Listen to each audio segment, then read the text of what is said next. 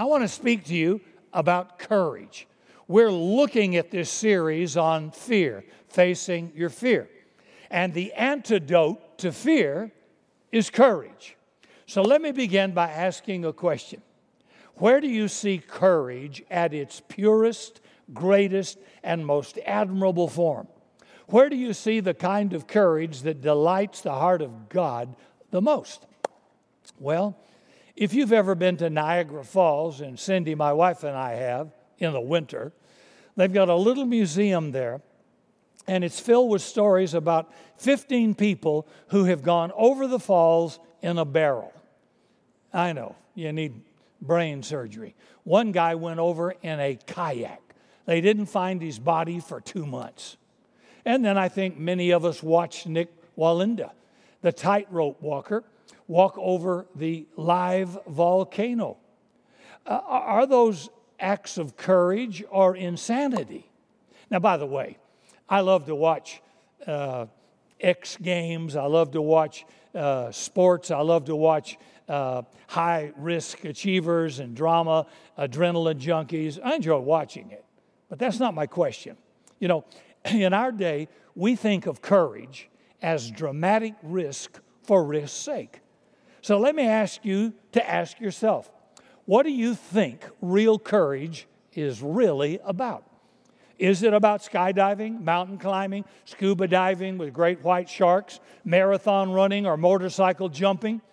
Well, the real truth is, in our culture, we confuse courage with recklessness or being a daredevil. But this isn't what the Bible had in mind when it talks about courage. So let's talk about courage for ordinary people like you and me, because I believe that's the kind of courage that is not exhibited enough in our current lives in this world. The kind of courage God wants us to have is most often exhibited by ordinary people doing unglamorous things, like rescuing people from a sinking ship, pulling people out of a burning building, or our doctors and nurses and EMS people working tirelessly in hospitals rampant with this coronavirus, or courage to tell the truth when you're in trouble, and to tell the truth might get you in more trouble. And rather than be deceptive, you decide to tell the whole truth, nothing but the truth, so help you God anyway. Or when someone decides to stand up with honest convictions, even though they may be standing alone. And it might mean being criticized or rejected for taking the right stand. Martin Luther King Jr. said, "The ultimate measure of a man is not where he stands in moments of comfort and convenience, but where he stands at times of challenge and controversy." For example, just thinking off the cuff here, I don't care what party you're in, what political affiliation you have, what religious group, when something is definitely wrong that contradicts Scripture and ideology that God gives us in value, do you have the guts to say, "Excuse me, that's wrong"? Because most people don't. They just keep quiet and blend in to be accepted with that religious crowd or that denomination or that political party. And I'll guarantee you, if you have the guts to speak up and say that's wrong, you'll be criticized, rejected, and ostracized. Do you have the guts to do that? Not flip a motorcycle, but say what is true at your own personal expense. That's the kind of courage that delights the heart of God. I personally think it's in those unpublicized moments in the midst of routine days in the lives of ordinary people where the most important battle over courage ever gets engaged. See, I'd like to get to the end of my life and have God say to me, "You showed courage," instead of saying, "Rick, you only followed the path of least resistance." No, I don't want to hear that.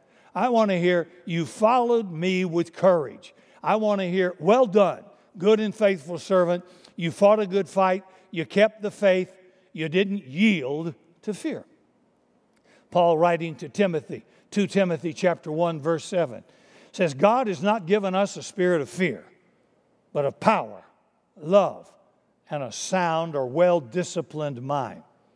Paul wanted old Tim, his young protege, to face fear and not live life being ruled by it. To do that, he's going to need courage.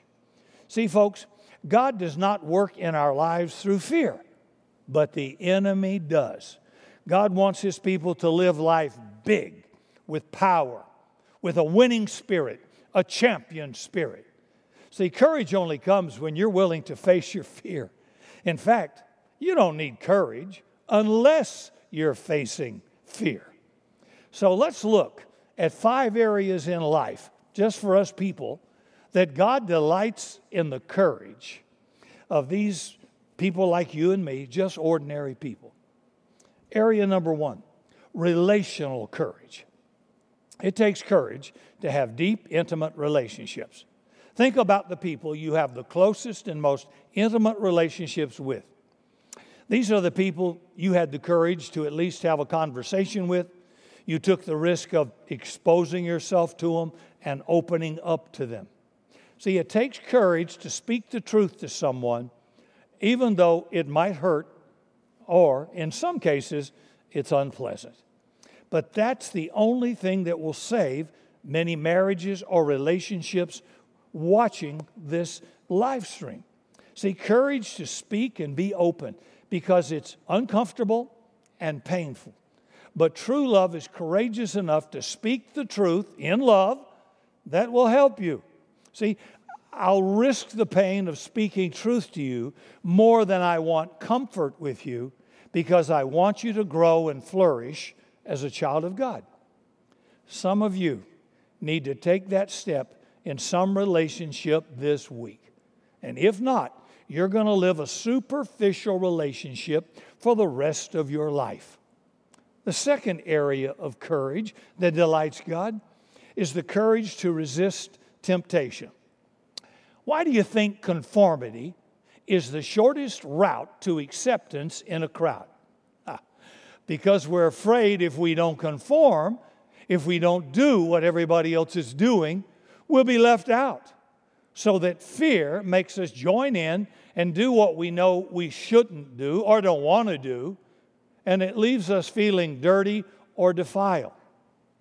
You know, let me say this. I remember several years ago, my wife and I were in another state at some type of a get-together, and a van pulled up, and about 8 to 10 different people we know, these are wonderful people, by the way, all got out, and my wife said, would you look at that? They've all got the same haircut. They're all carrying the man purse. They all got on a VT shirt, and they've all got the leather straps. They look like clones. And you know why that goes on? Because I want to be accepted. Very few people dare to be who they are and who God made them to be because, frankly, I don't like your dumb haircut. I'm okay with you, but I'm not going to get one. I'm okay with being who I am, what I am, and if people don't like me, so what? Suck it up. I'm not here to blend in, fit in. We're supposed to be here to stand out in a positive way, and that means you've got to be you. I don't want someone to love me for who they think I might be, but for who I am. And so I love people with different cultures, backgrounds, styles. I noticed Nate's back on the keyboard in our service today. He's been on furlough because they had another new baby. And I noticed he had on a clean T-shirt tonight. Must have been a brand new one, probably a baby gift that was too big, and he put it on tonight. Never seen him dress up like that before. Now, some people want a 3-piece suit. Some people, you know, it's up to you. I don't care. I can accept you for who you are, but I am not going to do that to make you like me. Do you see the difference? That's the kind of courage we're talking about. I'm not trying to be different just to be different. I'm just trying to be who I am. And that's who you are supposed to be. People will withhold from God in their giving and generosity, and they know it's wrong. They don't need a preacher. They don't really want to be greedy or selfish, but they're afraid God won't supply their needs if they give some of their resources. Why? Fear. Plain old fear. Maybe you flatter. I know some people that do that on a regular basis, particularly in the religious setting. You flatter with untrue statements. And you do it because you're afraid they won't like you otherwise. The Bible calls flattery, not honor, but flattery a sin. A casual study of the Bible will reveal that most sin is connected with fear. What made Jacob deceive his father? Fear he'd be poor. The popularity of David made King Saul fear David.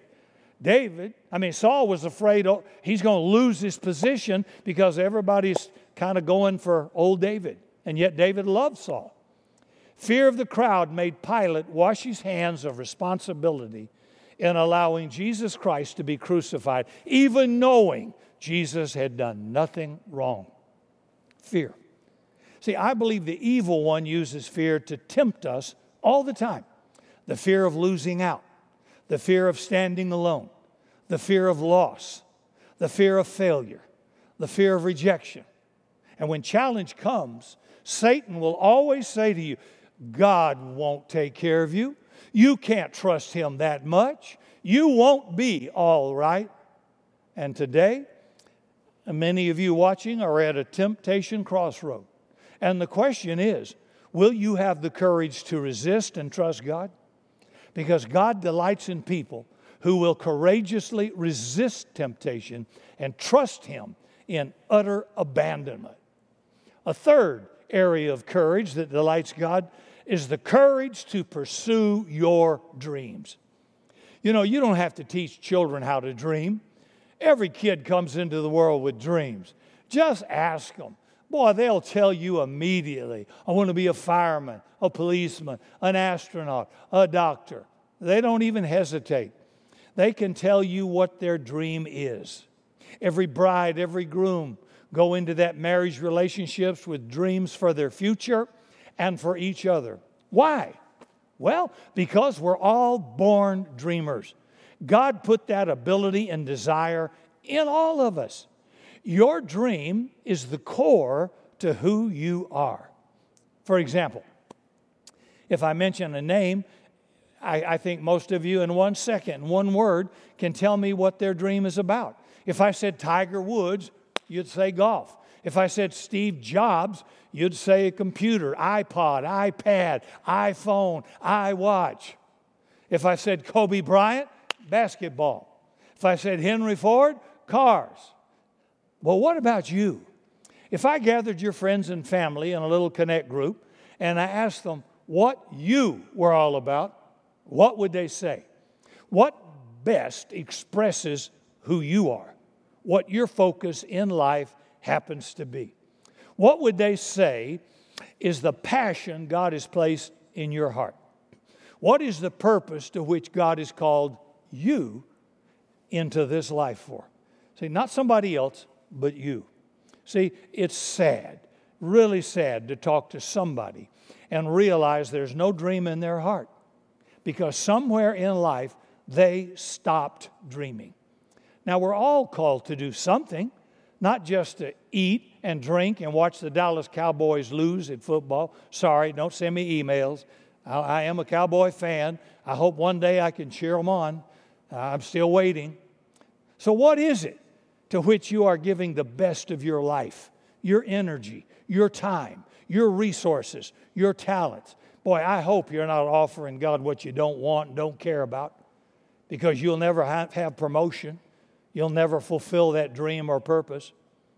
See, everybody arrives on planet Earth a dreamer. But there are forces that kill our dreams. And some of you haven't dreamed for a long, long time. Maybe long delay has killed your dreams, and you've given up thinking it's ever going to come to pass. But long delay is not denial. Habakkuk chapter 2, verse 3. Though the vision tarry, wait for it. It will surely come. I heard someone say several years ago that if you can keep a dream for 5 years, it will probably come to pass. But most people can't keep dreams that long. You know, we're Americans. We live in an instantaneous culture. I want it my way. I want it now. And that's not how the kingdom works. Well, we could go through the Bible and look how long it took for people to see a dream come true. I mean, Abraham got a promise of a kid, and that sucker's 100 years old before that dream came true.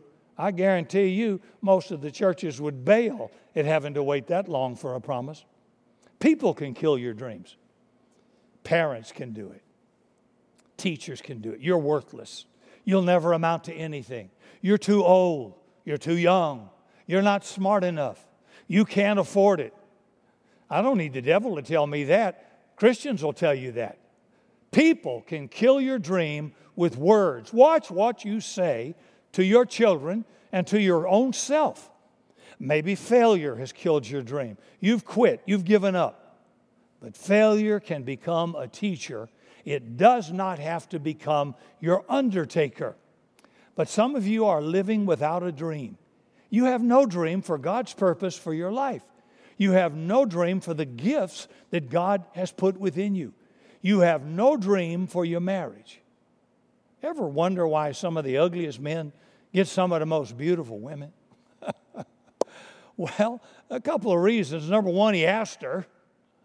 And number two, because most women want a man with a dream. In fact, if I was a woman, I'd marry a guy going somewhere big with a dream than somebody who's a hunk of burning love going nowhere. See, I want to hook up with somebody going someplace. See, folks, God wants some of you that have lost your dream to dream again, to dream what can be in the immediate future, to dream about God's purpose for your life. Some of you need to review the dream God gave you in the past. And I hear God asking, do you have the courage to pursue the dream I put in your heart? Courage to pursue it when people criticize you, when they don't believe in you, when they make fun of you. When ordinary people display extraordinary courage while pursuing a God-given dream, it delights the heart of God. The fourth area of courage that God admires is the courage to make hard choices. Let me tell you right now, people without a purpose or a dream can't make hard choices. That's the difference between a leader and a follower. You know, I was just thinking, as we've grown as a church from our small beginnings, I got to make dozens of decisions each week. It never stops. It never slows down, and it won't. Courage to make a decision because it's right, not because it's popular. Anytime I tackle a hard issue in the church preaching, particularly regarding legalism, leaders around the world cringe because they know what I'm saying is true, but it's such a hot-button issue, nobody wants to address it publicly for fear of criticism or rejection. They tell me they believe it, but they won't discuss it and they won't preach it. Total fear. And I don't know what's in me, but I love to go after it. If it's truth, if it's right biblically, and I can substantiate it with Scripture, I'm going for it. I don't care what your religious background is. But fear makes us hesitate. We might make the wrong decision. Maybe somebody won't like me. Hey, if you want everybody to like you, sell ice cream. But a leader makes hard calls. And when you make it, you grow. Isn't that good? Or what about your relationships? 1 Corinthians chapter 15, verse 33 says, so stop fooling yourselves. Evil companions will corrupt good morals and character. If you lay down with dogs, you're going to get up with fleas. There may be hard choices when it comes to relationships you're involved in. Am I involved with somebody who's a negative influence on me? Is this relationship harmful to my family? Are they violating some clear boundaries I've set? See, when ordinary people make extraordinary hard calls with wisdom and strength, that's the kind of courage God delights in. The courage to make hard decisions. And last, number 5, is the courage to endure. The courage to endure. We need courage to endure when things aren't going well, like right now in our nation and world. When it's painful, when it's lonely, when it's not fair. I think every one of us can identify with this right now. When you consider the impact that this pandemic has had on all of us, it may be the effect that social distancing is having on some people. There's emotional problems, being shut in. It may be the loss of a job. Can you imagine? It might be the fear of the unknown. What's the future going to look like for me or for my family? And we've been hearing the reports of loved ones in the hospital for different reasons, facing serious situation. And often, apparently now, families are not allowed to be with their loved ones, even a wife that just had a baby. That's deeply concerning, and it does have an emotional and mental impact on a lot of people. But during this time, everyone has to remember Deuteronomy 31, verse 6 in the Message Bible. Be strong, take courage. In other words, God doesn't do that for you. You take courage. Don't be intimidated. Don't give them a second thought, because God, your God, is striding ahead of you. He's right there with you. He won't let you down. He won't leave you. That's why I always have confidence for the future. I don't know what's out there, but I have confidence in the one who's going to be with me through it. And I've got a history with Him. Some of you have a history. For God's sake, He took care of you in bad times in the past. What makes you think He won't take care of you now? You know, if you have a loved one in the hospital right now, they're not alone. And neither are you. You might be lonely, but you're not alone. And you ought to type that right now in your chat. I am not alone. And as a believer, I can never be alone. Regardless of what the circumstances look like right now, you've got to remember God's promises. Jeremiah 29, verse 11. For I know the plans I have for you, says the Lord, plans for good and not for evil, to give you a future and a hope. Everybody watching, you have a future and it's unlimited potential. Going through a bad season does not eliminate God's purpose for your life. When you choose to confess God's word over your situation and continue to believe in His immutable, eternal, infallible promises, that's courageous. These kinds of people are far more courageous than bungee jumpers, skydivers, motorcycle daredevils, or mountain climbers. The kind of courage that delights the heart of God is the kind of courage that endures. The kind that says, though He slay me, I will trust Him. I think it was Paul who said, you have need of endurance, that after you've done the will of God, you might obtain the promise. And that's where most folks bail. They don't have endurance.